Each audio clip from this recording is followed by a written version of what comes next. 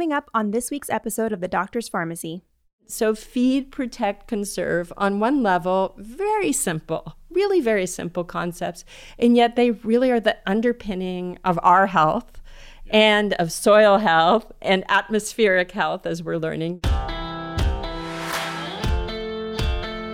Welcome to the Doctor's Pharmacy. I'm Dr. Mark Hyman, and that's Pharmacy with an F, F-A-R-M-A-C-Y, a place for conversations that matter. And today's conversation is with a friend of mine, an extraordinary doctor, a pioneer in thinking about how agriculture and health connect, why the soil matters to our health in ways that most people aren't talking about. And she has really pioneered these ideas in a way that make them accessible, understandable, and make them important, because they are, and we don't talk about them, which is pretty stunning to me. She's currently a clinical professor at the University of California, San Francisco. She founded Health from the Soil Up initiative, which is a very cool initiative bringing healthcare practitioners to ranches and farms to help them understand what's going on in the earth and how that connects to our health. She's written 2 books, The Jungle Effect, which I read, which was really cool. It was the science and wisdom of traditional diets, where she went all over the world looking at what people ate and came up with some really sensible advice that was pretty important in sort of taking away some of the extremes of what people think about diet. She wrote a book called Pharmacology, which we're going to talk a lot about today,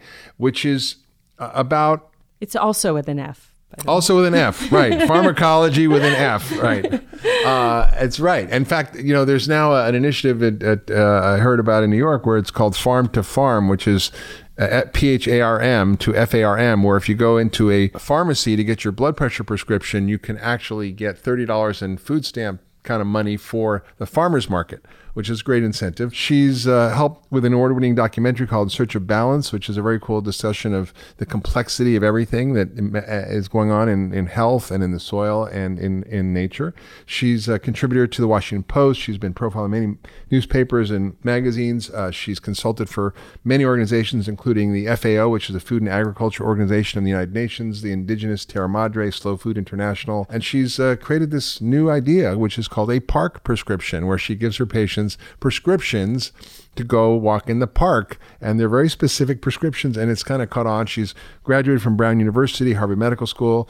She did her family medicine residency in Salinas, California, and is doing very cool work in the space of food and health and soil and the earth. Welcome, Daphne. Thank you so much. Thank you. So, you know, I first sort of understood the soil when I read a book when I was still in college called The Soil and Health by Sir Albert Howard. I'm sure you know the book. I think you've even written about it. And he said something that struck me, and it was a quote that I was really held on to, which is that the whole problem of health in the soil, he said man, but humans, animals, and plants is one great subject. So how did you come to understand that that was true and get started in this work? It was a slow process. I mean, it probably, if I were going to say what catapulted me, was really my internship in Salinas that you just mentioned. Which is a farming area. It is Central Valley of California. It is ground zero for the lettuce basket of the U.S. Mm-hmm. If you look on Google Maps, you see that Salinas is absolutely surrounded by agriculture. Mm-hmm. And really is that area is what's pumping out all the vegetables for the United States. I mean, we wouldn't have cilantro or asparagus or artichokes or strawberries if it were not for the Salinas Valley and that region. And I was doing my internship there in 1993, to date myself. And after spending a couple weeks in the hospital, I suddenly realized that most of the patients that I was treating had been harmed in one way or another by our food system. I was taking care of migrant workers who would come in seizing from organophosphate poisoning or with hand amputations, and sort of on the second level, the degree of poverty among the patients I was treating was clearly a byproduct of an agricultural system that was taking advantage of its workers and not paying them a fair wage. And on the flip side, treating already diseases like obesity and heart disease and diabetes, which were related, to our food system as well. Yeah. And that really is what started me thinking that our agricultural system was unbelievably unhealthy. Yeah. And, seeing it in the fields as I drove into work and, smelling the chemicals that were being used and you checked your a lot of the organophosphate nitrogen levels, fertilizers and so on.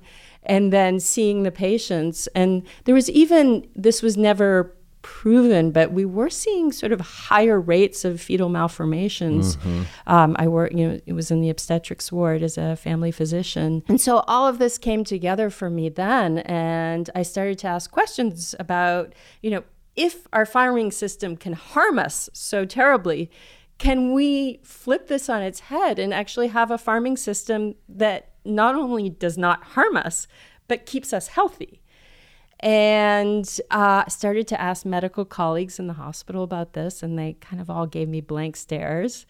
And it really started to inform my work from there. And the first step was really trying to understand what is a healthy way to eat, because, in medical school, you're not even taught that. And so that first project that you mentioned, The Jungle Effect, was really inspired by patients who come from different parts of the world and described having poorer health than their ancestors, their parents and their grandparents, who had lived in one part of the world where there still were very low rates of modern chronic disease. Diabetes, the heart disease, depression, certain cancers, and so on. And trying to understand why that was, and realizing that there were a lot of factors, and that, diet was not the only one, but it was certainly a very powerful one. So that book was about me traveling back to their traditional ancestral villages and trying to understand what those diets were like, and literally bringing those diets back to my patients and having them start to implement them. And as I did that work and started to actually bring it into communities and work with patients around it, it suddenly dawned on me that I was completely had missed the boat. Yeah. How? And that, in fact, the diet was only the surface. It's the shiny thing that we look at, but it was really the whole system that was underlying that diet. The way the foods were produced, what seasons they were produced in, what was the sociocultural milieu that was growing that food, what were the agricultural traditions that were being used to produce those foods, what were the traditional seeds that were being used to grow those specific healthful foods, and what is the soil like? Right. And so I realized I kind of had to do the whole project all over again, but not just look at what ends up on the table, but really understand how those foods are produced and how they link back to our health. And so that's how pharmacology with an F was born. Amazing. And most of the project happened in the US, but it's really something that's made me kind of jump professions in a way from medicine to agriculture. And I feel like I have doctor as farmer. Doctor as farmer. I have more colleagues now, who grow food than, people and who give prescribe gardening pills. prescriptions. Exactly. Yeah. Grow your food. So that is a long-winded explanation for why I'm here. It's fascinating. And you're describing this as sort of broad range of things where you're seeing the harm that our current agricultural production system does to the workers, right? Because of toxic use of chemicals, because of poor working conditions, because of being almost indentured servants, and human rights really is a huge issue there. At the same time, we're hurting the soil that we grow our food in. So our soil is depleted, our food is depleted. And then the food we are growing is commodity products that are turned into processed food like corn, wheat, and soy that end up causing all this chronic disease on the other end of the spectrum. And it's this huge problem, and everything's connected. And that is some of the beauty of your work, where you actually are connecting the dots between all these things that don't seem connected.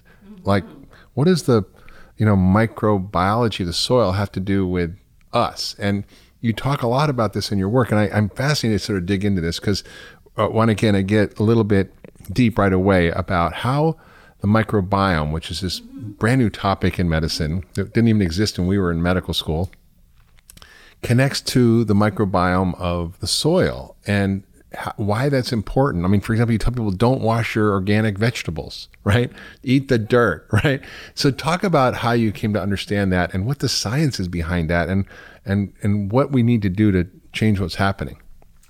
Well, first of all, I want to say that I really appreciate what you said before in terms of getting the big picture there, because there's actually a lot of people in medicine who still don't, that this really is a story on the unhealthful side of exploitation of workers, exploitation of soil, and then exploitation of our own bodies, we who are the recipients of that food and that system. And I think that's a very important notion to grab onto. So we can't heal communities unless we actually take care of farm workers and take care of soil. But the microbiome is this wonderful way of tracking that connection. It's kind of a nerdy scientific way of telling that story that you just told. Because in fact, what's so unbelievable about doing this work is that it tracks through on many levels, from the microbial to the cultural, so micro to macro, from legislative to cellular. And the story of how our internal microbiome, all these, billions of bacteria and fungi and nematodes, how they are linked to soil is still trying to be understood and told. It's not, the science is, in its infancy. And we know, of course, that our microbiome is a unique microbiome. Each one of us has a unique microbiome. It's like a fingerprint. It's a fingerprint. It's not the same microbiome as soil, but we know that there is a lot of crosstalk. We, evolved as these single-cell creatures out of soil. We all grew up in the dirt, right? Hunting and gathering. And over millennia, what's happened is that different microbes have found their distinct niches, but that they, in fact, do communicate. And this research is slowly coming out. And food is probably one of the really important shuttles that, goes back and forth in terms of informing the two microbiomes and influencing them in different ways. But it's not to say that our microbiome is the same as soil microbiome.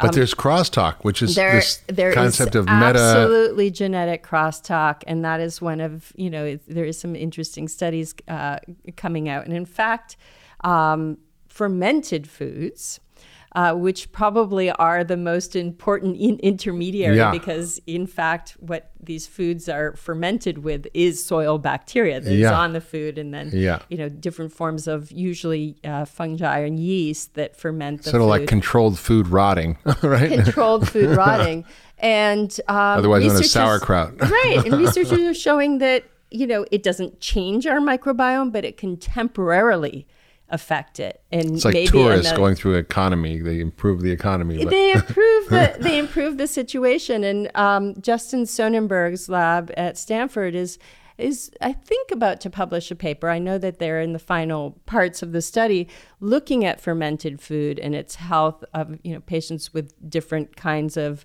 bowel symptoms. And I think it's actually IBS that they're looking at.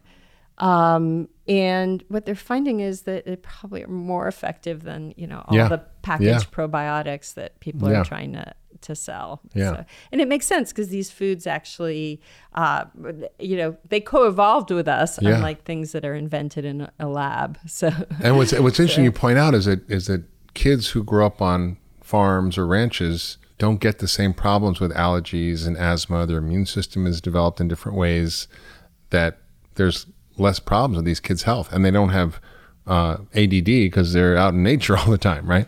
So there's people are referring to it as the farm effect, but there's a big multinational collaborative called the Gabriella Collaborative that was started by researchers in Europe, but there's actually research happening in the US now between the Amish and the Hutterite, two different farming communities.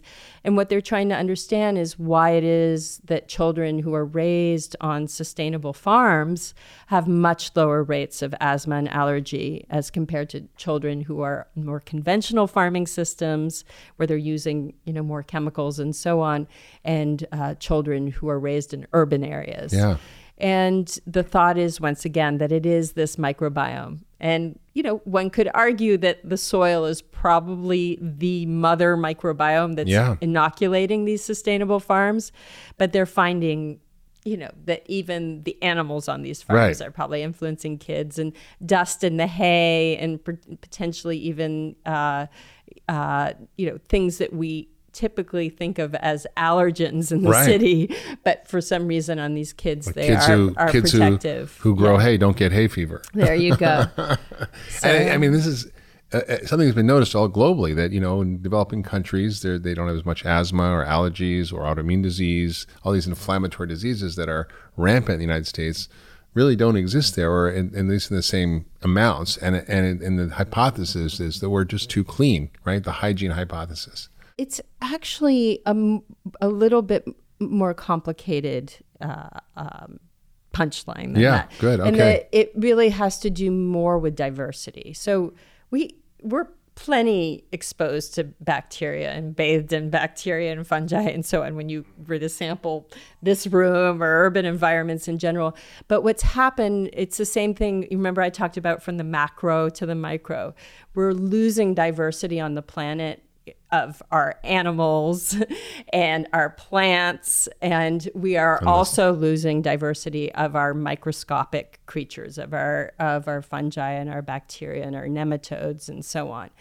That's happening in lockstep with the macro loss of diversity. And just to stop, because it's an important point to emphasize, it's happening in the soil, but it's also happening in human microbiomes. Absolutely. And the diversity of our gut bacteria is dramatically different than it was 100 or 1,000 years ago. Yeah, I mean, it's happening on plant microbiomes. It's happening everywhere. And it's all from the same cause, which is,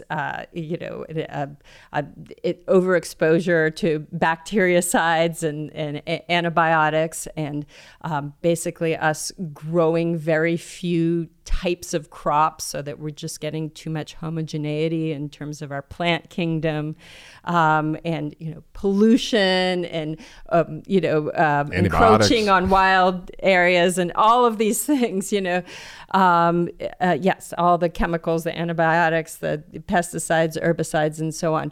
But that is probably more the reason why we're seeing asthma and allergy than just cleanliness per se. It's loss of diversity. And that's a really important concept for people to have, because the way you protect diversity and maintain that health resource is different than just getting dirty. Right. It's really about thinking like an ecologist or a conservationist, and trying to think, how do I preserve natural niches? How do I preserve them on farms? How do I preserve them in urban areas? How do we build cities that actually have, places for butterflies and different kinds of insects to flourish, and different kinds of plants and different kinds of animals and so on?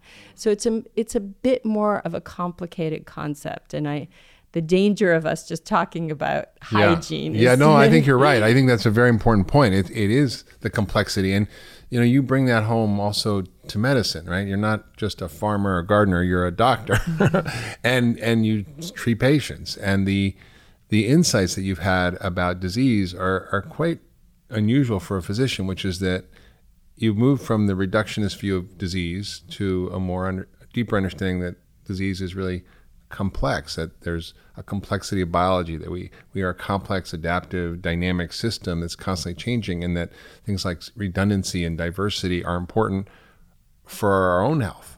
And it's not something we learn about. How do you kind of hold that in medicine? What do you do with that Absolutely. information? I mean, I wish that everybody who decided to become a doctor or a nurse practitioner, or just any kind of healer in healthcare, spent 2 years working with ecologists or farmers, or someone who works with natural systems.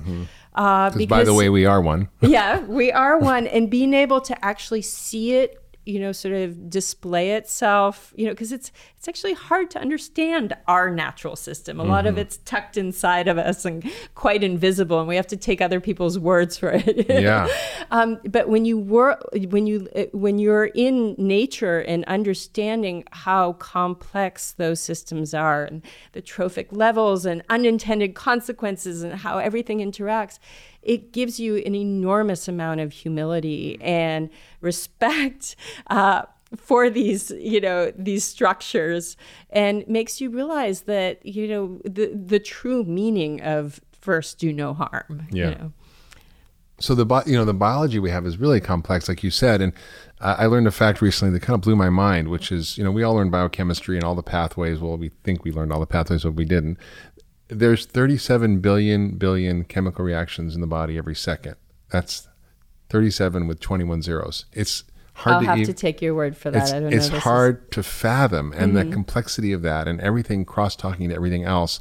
We're an ecosystem. So in a sense, doctors need to be ecologists, is what you're saying. Right? Absolutely. And so when we do these soil labs for health practitioners, that's exactly what we do. And they start the lab in a soil pit on a farm in the Central Valley in California, which is, by the way, an ecology or an ecological niche where, a lot of our food comes from. And it's a very challenging place. It gets 7 inches of rain a year and has that amazing topsoil, which is what generates our food, is incredibly, thin, and it's getting thinner. And we dig these soil pits so they can see the soil layers and get in there and start to experience, like, this is what's pumping out nutrition, not only for the United States, but for the world. I mean, we grow so much of, the almonds and, other stuff that gets exported to other places.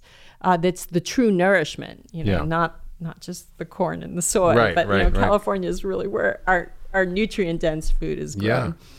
And for them to start to understand that this is something that, we have to absolutely protect, and that we need to get involved in working with farmers to make sure that we can increase this lifeblood, for our country. Because right now we're underproducing the amount of, for even with the current population we have in the U.S., we are not producing enough fruits and vegetables. Yeah, I mean, I don't know if this is right, but I heard or read once that if everybody in America ate the 5 to 9 recommended servings of fruits and vegetables a day, that we'd only have enough for 2% of the population.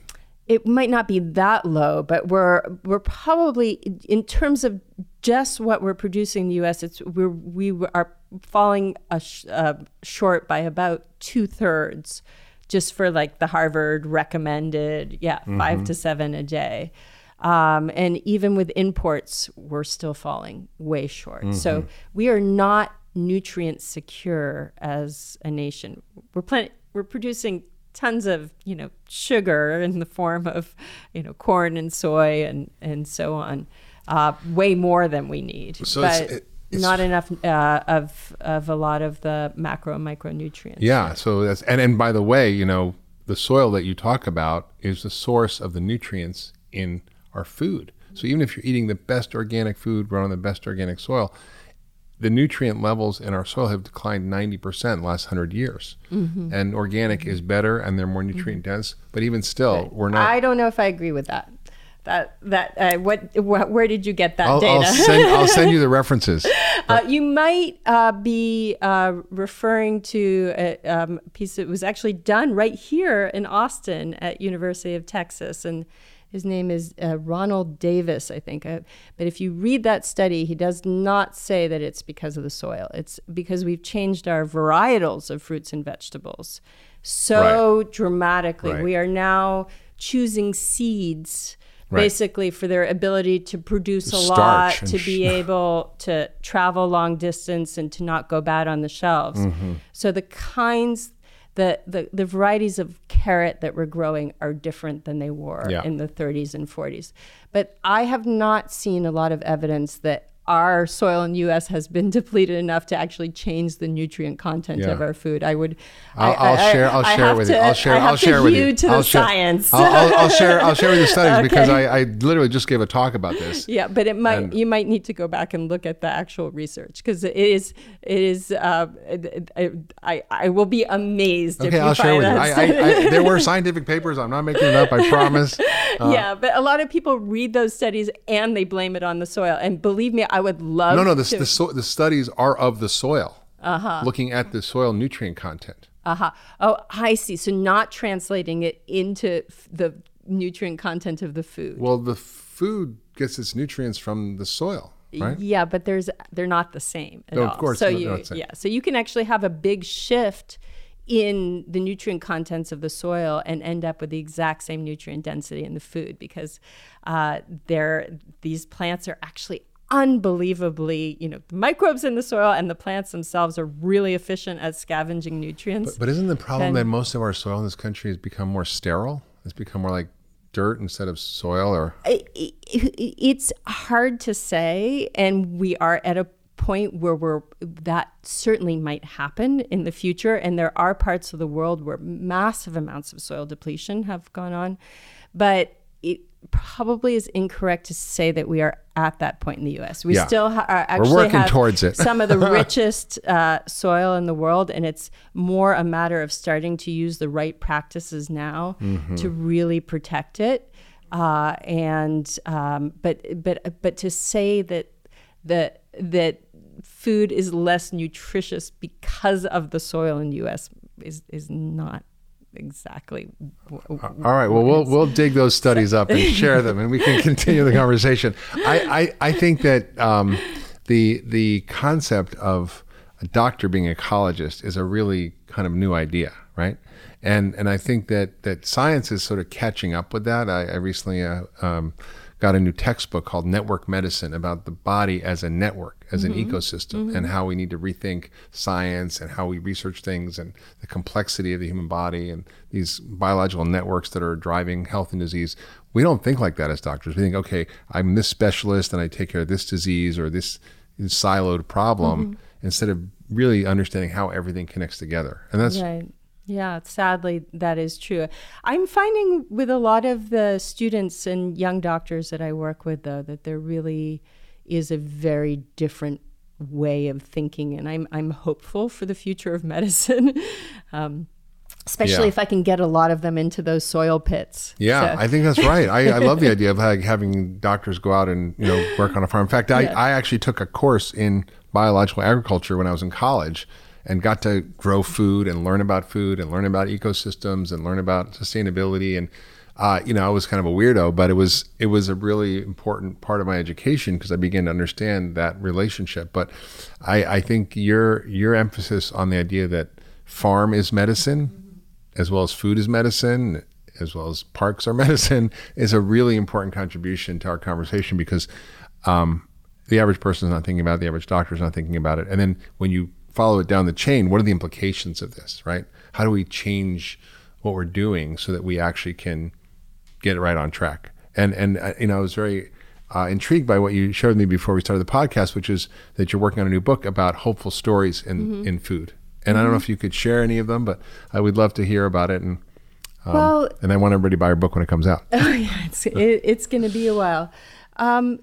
What's really interesting me is this regenerative food movement, which is still a little bit fringe in the sense, just in the same way that integrative medicine is still, fringe. But it's farmers who really are coming forward and saying there are principles of soil health that are super important, not just for protecting soil and for protecting the environment, but also for protecting and nourishing humans. And the principles on the surface are actually pretty simple and straightforward. It's kind of the same principles you'd use in terms of protecting your own body. I mean, I always say that it's three things: feed, protect, conserve, which is, basically that you need to give the soil the right kind of nourishment. And it turns out that the best nourishment for soil is a diversity of plants. There's that diversity thing again. You have to protect soil by keeping it covered all the time. Just like, we have these little fine hairs on our skin, and that they actually play a really important role in terms of our skin health. Yeah. And that when you do things like Retin-A or whatever, and, to try and get rid of wrinkles, you're actually destroying that top layer of skin, and eventually is not so good for you. Yeah. It turns out with soil as well, you need to keep it covered all the time. So which we don't do. We till and till. No, even in California, 80-90% of the soil in the winter, when we have our rain, is bare and brown. And you need to have cover crops, or just, every day of the year, there needs to be something basically growing there. And the reason you need that is because that organic matter growing above the soil is what feeds diversity under the soil. All of those microbes that are very important for processing the organic matter, turning it into soil, also harvesting carbon from the air, which is a whole other reason that we draw down carbon and climate change. From the atmospheric carbon and nitrogen, which is probably, way more of an issue in terms of climate change than carbon. So feed, protect, and also another part of protecting is not using chemicals that are going to be destructive to the life in the soil. So, minimizing antibiotics, minimizing pesticides and herbicides. And the reason I say minimizing is because, as a physician, I know that sometimes you need those things. Yeah. And the idea is to use them, really as the treatments of last resort. Once you've tried things that are much gentler and much more using your natural ability to heal, and using food and so on. And it's the same with the soil. There are times where farmers absolutely need to pull out the big guns when they're having some kind of horrible blight or so on. But one could argue you don't get those blights as often when you're using these systems. So feed, protect, and then the third one is conserving. And, the discussion in regenerative agriculture is really about how do you take all of that organic matter and all the waste from animals and the water and it's horrible we call it waste because it's fertilizer, right? And move it back into the soil, and so that you have these closed regenerative systems. And so feed, protect, conserve, on one level, very simple, really very simple concepts, and yet they really are the underpinning of our health. Yeah. And of soil health and atmospheric health, as we're learning, because in fact, agriculture seems to be this very important way to draw down carbon. So how does that insight about feeding, protecting, conserving affected your practice of medicine? Because I talk to my patients about those same three ideas all the time. And so how do they apply to like a patient who comes in, let's say, with an autoimmune disease or a digestive problem or... Well, those are the three ideas I go to first. I mean, we're kind of all pretty terrible at doing that for ourselves, all three of those things, in terms of trying to use, nourishing ourselves. And it turns out that a diversity of foods is probably the best diet for us, just like a diversity is great for the soil. I mean, the best marker, everybody's trying to describe what's a healthy diet. Is it this diet? Is it that diet? Well, I can tell you from traveling all over the world with Jungle Effect, there's many different ways to eat well. There is not one healthy diet at all. And with all but there are unhealthy diets. There are unhealthy diets, but trying to make diet rules is generally not so helpful.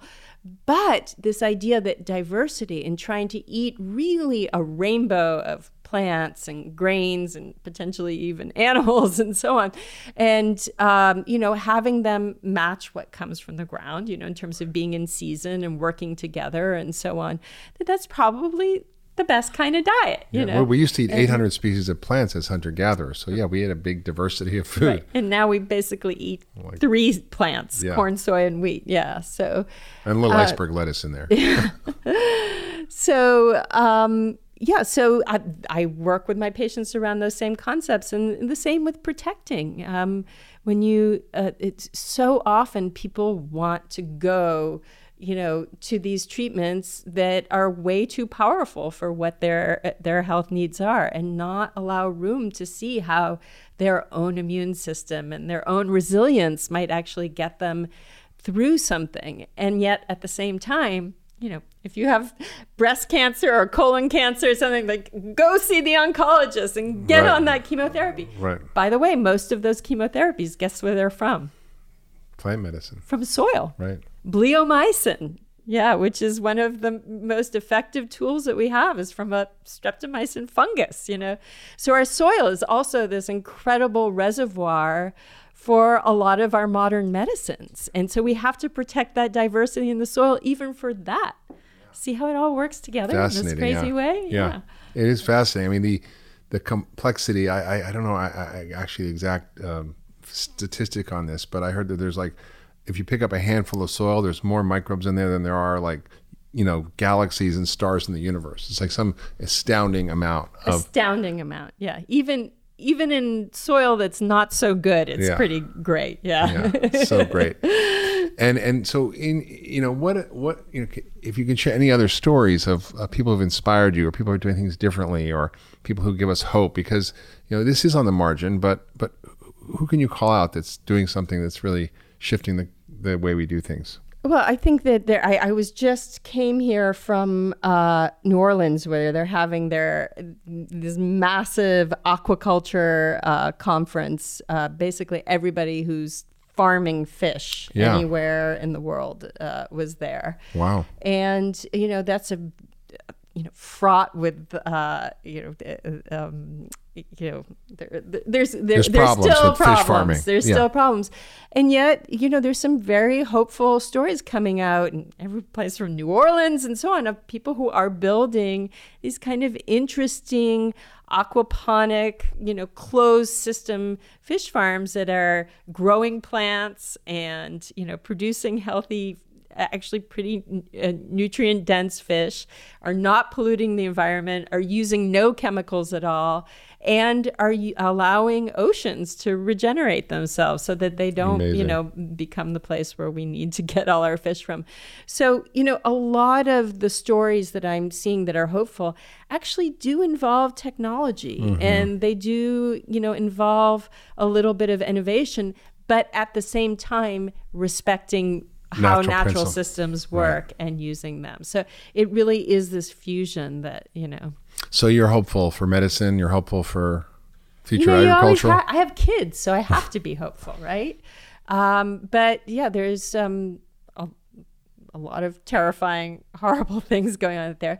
I have to say that the Green New Deal, which is getting a lot of blowback and ridicule and so on, I actually think that there's a lot in there that's so important, and it really is the first time that lawmakers have proposed this idea that environmental health is intimately linked to public health and our health, and kind of moving the arrow in the other way and saying that we cannot save the environment unless we are all thriving and have a minimum wage and have health care and so on. And I think we have to start to think about how those systems interconnect, and not just think about conservation and fighting climate change as its own separate little they're all one problem. But it's all one problem. And I know that, that is not the way that politicians are used to thinking, and they sort of set up their platform in one place, and it's dangerous to connect the dots too much. I mean, they have the same problem with segmentation that we have in siloization that we have in medicine. But if we could start to open our minds to the idea that we cannot bring the world along to start to change our practices and protect the planet unless we all have a minimum level of health and welfare and so on, I think that would be very powerful. It is a bit crazy that we're the wealthiest nation on the planet, and we see abject poverty and loneliness and just obesity that's driven by poverty and lack of education. I mean, it's just a horrible landscape that we have that makes me, in some ways, being ashamed to be American. When I go to other countries and I see how they take care of their citizens, I'm like, wow, this is quite different. And I think there's, the conversation starting to happen to connect the dots, which I think is a good thing. And I think it's people like you calling these things out as people who are talking about how do we rethink agriculture, how do we rethink medicine, that are going to start to push the envelope, and connecting the dots is really how we're going to do it. So you've been a huge advocate for helping to understand complexity. You've even pushed me to not be so simplistic, which I appreciate. And I think that there's this ongoing conversation that's going to continue to happen that you're part of. And I can't wait to see what your new book's going to share with us about all the people who are doing the right things and helping us change the world. So great. Thank you. Thank you, Daphne. You. It was a pleasure. Everybody should get her book, Pharmacology, that's with an F. And The Jungle Effect is a fascinating read about food from all over the world. If you're a doctor or healthcare provider, you should definitely check out her work with soil, and you should get on a farm and get your hands dirty. And also, if you like this podcast, please share with your friends and family on Facebook and social media. Leave a comment. We'd love to hear from you. And hopefully we'll see you next time on The Doctor's Pharmacy.